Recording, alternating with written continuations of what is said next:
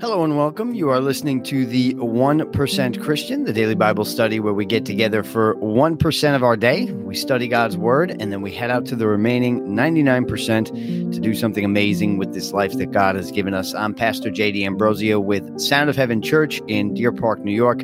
I invite you to check us out at soh.church.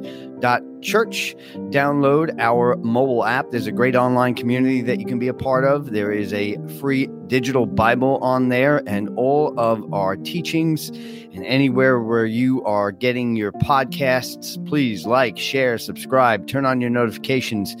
We started Matthew chapter 10 yesterday, and in Matthew 10, we see Jesus go to the disciples and say, hey, you know, everything that you've been watching me do over the course of the last, whether it's weeks or whether it's months, we don't exactly know.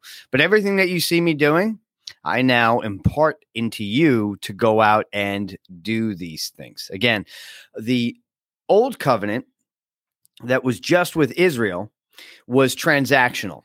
Right? You would go to the temple, you would bring your sacrifice, and it would be a transaction. You would sacrifice, your sins would be forgiven temporarily. You go off, you do life, you get all dirty again, you come back and kind of lather, rinse, repeat.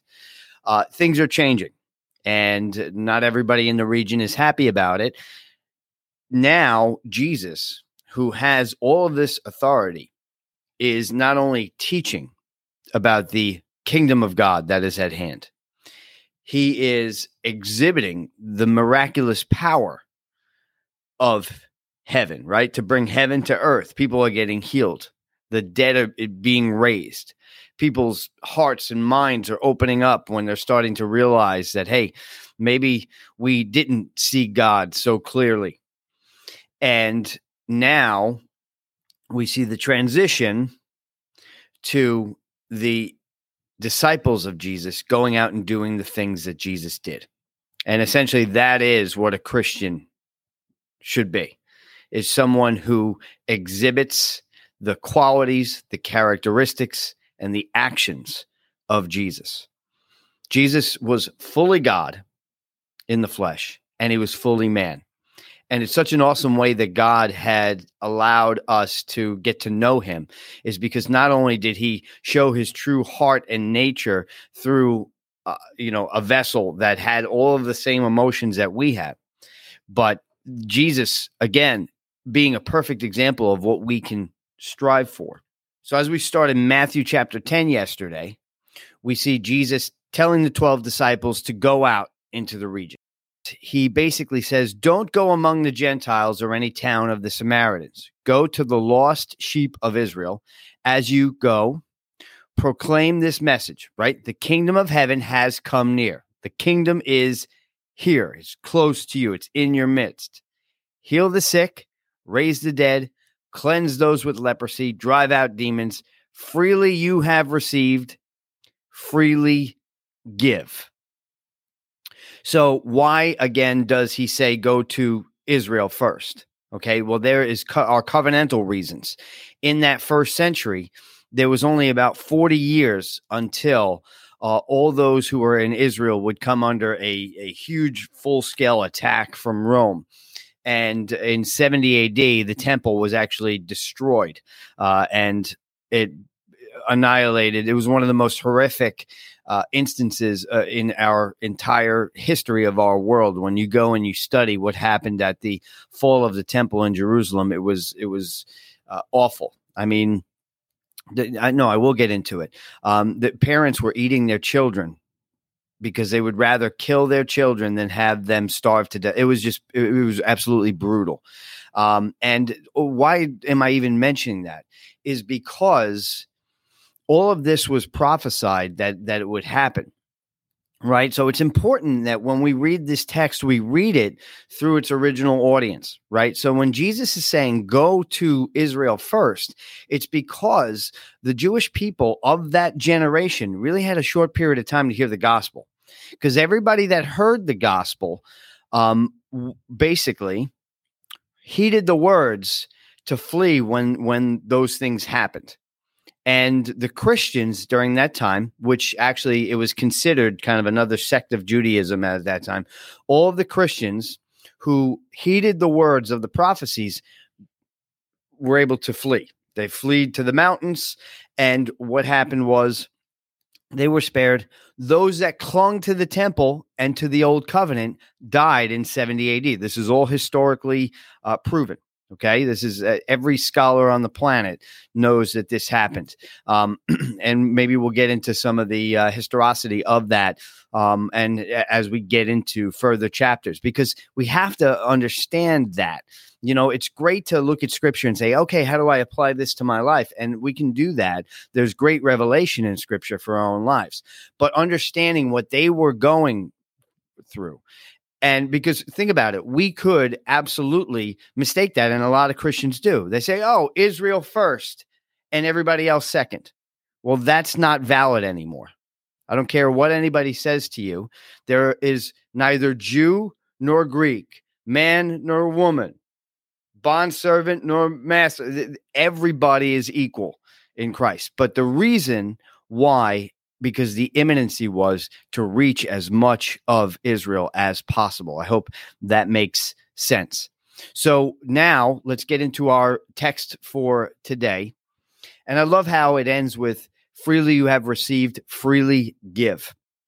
Right? We get so much from God that we freely give. Because we know that when we tap into the kingdom of God, there really is no lack. We will never lack. We'll always, I said this to my wife the other day, is like, we've fallen on hard times before, but God has never not come through. We're still standing, right? That song, I'm still standing. I won't sing it for you, but you could probably say the same. You have probably fallen on some pretty tough moments in your life, but you're still here and you're still standing. Amen. So Jesus sends them out now. He says, freely as you've received, freely give. Don't hold back anywhere that you go. And let's see how he instructs them to go ahead and hit the streets, so to speak.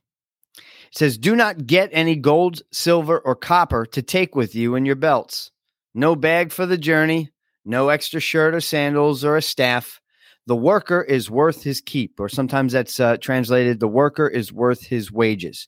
So why is Jesus saying this? One, he wants the Christian to be fully reliant on the provision of God.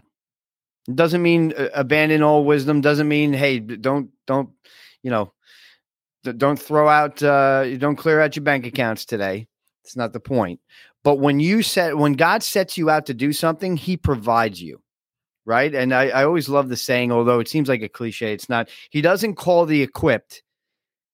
He always equips the called. If you're called to a region, if you're called to an area, God's going to provide for you. So he's telling them, don't bring anything that is going to cause you to rely more on what's in your wallet than what I have for you. And the reason why is because he wanted them to go door to door and find a place in that region that they could establish themselves. And this is really important when you see how the early church developed as well. Let's continue reading.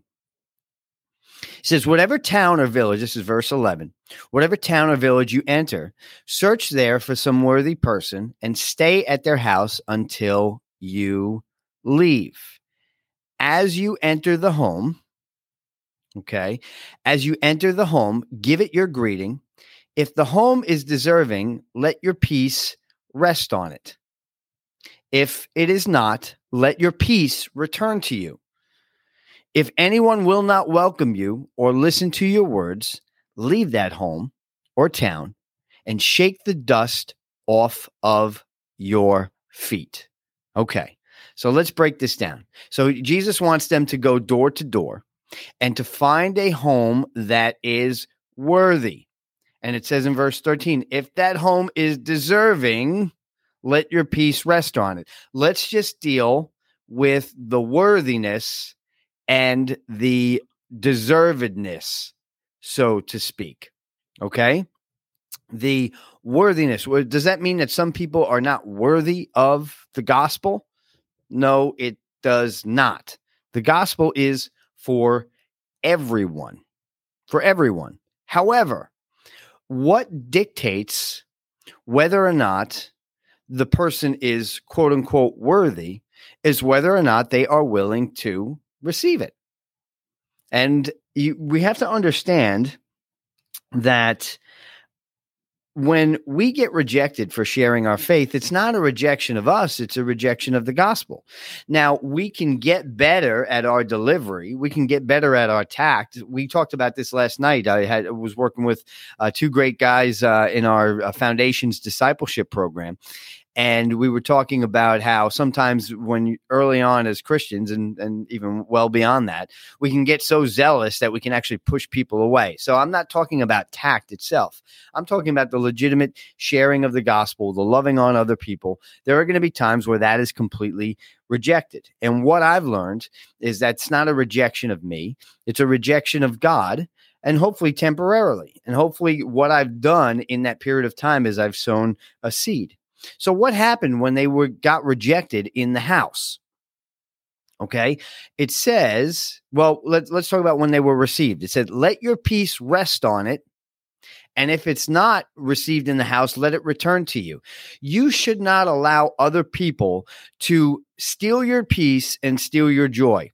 If you go to anybody, and even if you extend a loving hand, whether you talk Jesus or not, you can talk Jesus without with your words and your actions and your deeds. Why? How? Through the fruits of the Spirit: love, joy, peace, patience, goodness, gentleness, kindness, faithfulness, self-control. Right? All those things are the fruits of the Spirit. When you act in those ways, you're speaking Jesus language in there. And sometimes that's just going to be straight rejected. And when that happens, don't allow your peace to remain in that place. As a matter of fact, it says here, right, that when you leave, where am I? If anyone will not welcome you or listen to your words, leave that home or town and shake the dust off of your feet. So don't leave your peace with them. And certainly don't take their negativity with you. Wipe the dust off your feet and move on. I want to tell you a cool story. Many of you who have been, following Sound of Heaven for a while know that 10 years ago, 10 and 9 years ago, we walked a 70-pound cross from Manhattan to Montauk. And for those of you that are in New York, you realize that is New York City to all the way at the end of Long Island, right?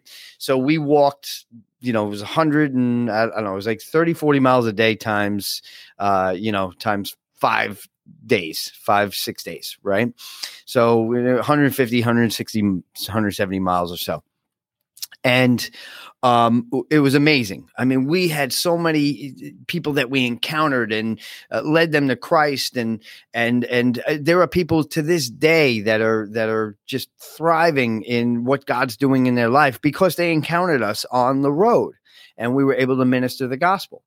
Well, year 2, we were on our way back, and we actually walked from the Montauk Lighthouse to Central Park, and Central Park we were getting toward there. We talked about it, and I had gotten chosen, right? We talked, and Johnny, and we would say, he's like, Jay, you take it.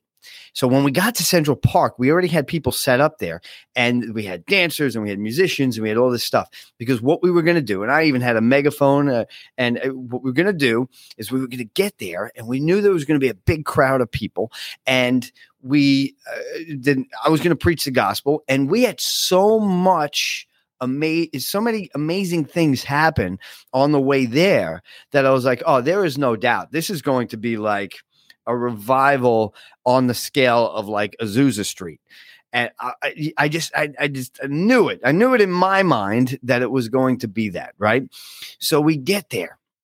And sure enough, as we're coming around and we've got, praise dancers and there are hundreds, if not thousands of people. There's definitely hundreds of people there.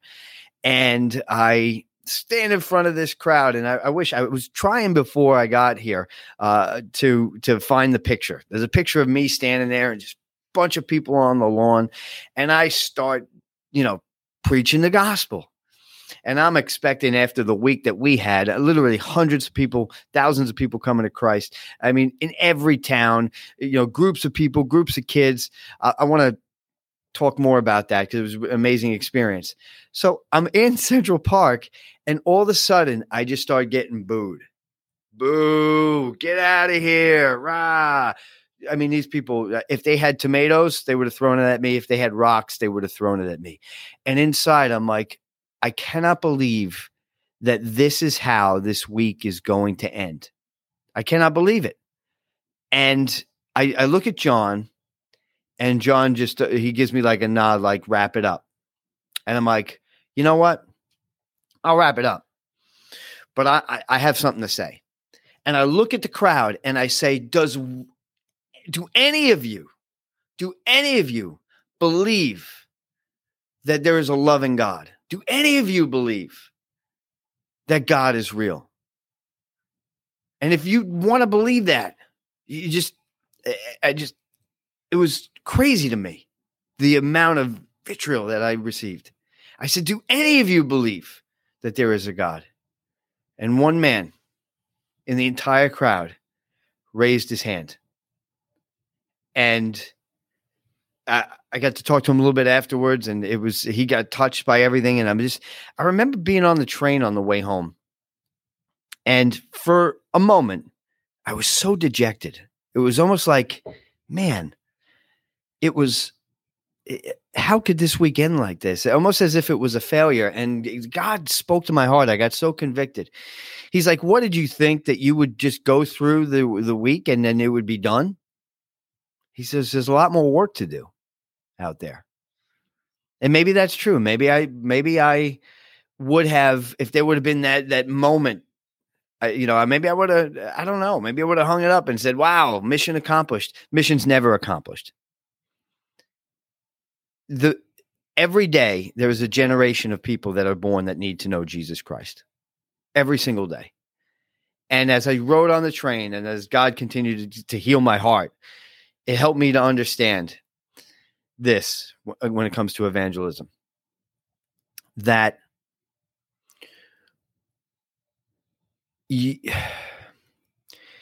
it's not about their acceptance right there. It's about you sharing the love of God and what they do with it. And I believe that many cases you get that rejection to your face, but what you did was you sowed a seed for the kingdom of God. And we hear that word sow a seed, and sometimes we associate it with a lot of other things. But one of my favorite scriptures is when the Apostle Paul says, I sowed, Apollos, who was another apostolic leader of that time. He goes, I sowed, Apollos watered, God made it grow. Sometimes your kind word, your small exhibition of Jesus, your sharing of the gospel is not received right away. But what it is, it's like putting a seed in the ground. And I can't tell you how many times I've met somebody on the street and they were ready to give their life over to God. But you know why they were ready? Because they had just started learning, or somebody at work was sharing with them. And that was with me. I had a woman, I've spoken about her here before, Anne Marie, at work. She was pouring the gospel into me, and I honestly was laughing at her. But when I accepted Jesus, all the seeds that she was sowing into me flourished. You just sow, you just water with the goodness that is inside of you, and God will make it grow in its due season. You just go out and be the light, be the living water to other people. And when you're rejected, don't let it steal your peace.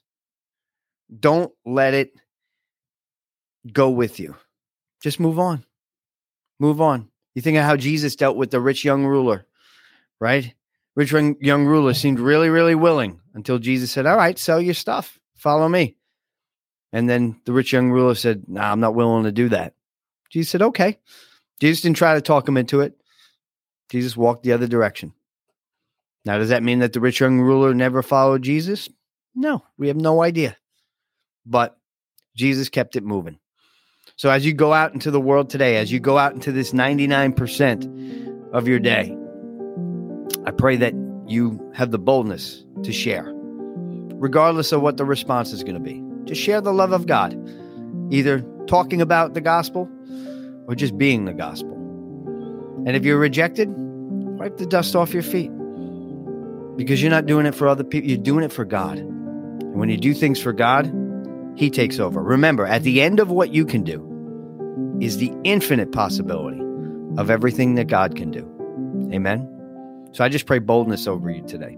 Father, in the mighty name of Jesus, I pray over every single person who's within the sound of my voice, either on the live stream or listening on the podcast platforms. Lord God, let them go out into this day and just to be a blessing to others, just to be your light and be your love without expecting anything in return. But we know that we can't go out and share your love with enough people without changing this world, because it's you who changes it through us. In Jesus' mighty name, we pray. Well, I'm Pastor J.D. Ambrosio with Sound of Heaven Church. Share this with other people. Download the Sound of Heaven app, because all this is on there as well. And just know I love you guys. I love spending time with you. We're going to continue Matthew chapter 10 tomorrow. Have an awesome day.